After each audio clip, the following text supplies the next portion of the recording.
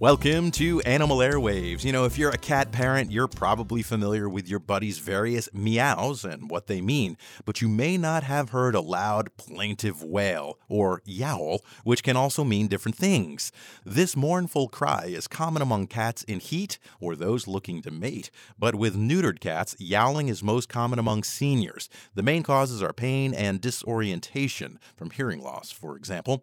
Cats might yowl if they have arthritis, hyperthyroidism, or chronic kidney disease, all of which are common in elders. Feline cognitive dysfunction, akin to dementia in people, affects over 50% of cats in their early to mid-teens and can also result in yowling. If your cat has started yowling, schedule an appointment with your veterinarian to look for the cause and ways to ease your buddy's stress. Animal Airwaves is brought to you by the UF Veterinary Hospitals, embracing the value of preventive pet care. Visit us at animalairwaves.com.